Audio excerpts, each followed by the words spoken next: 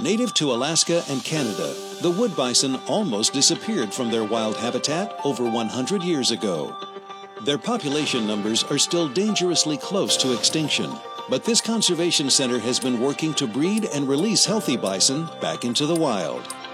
Today, the center has 2 massive bulls ready for release if Dr. Oakley determines they're healthy enough for life in the wild. It's the start of a new day, and Dr. Oakley is prepping for an appointment. A house call that's a lot closer than most.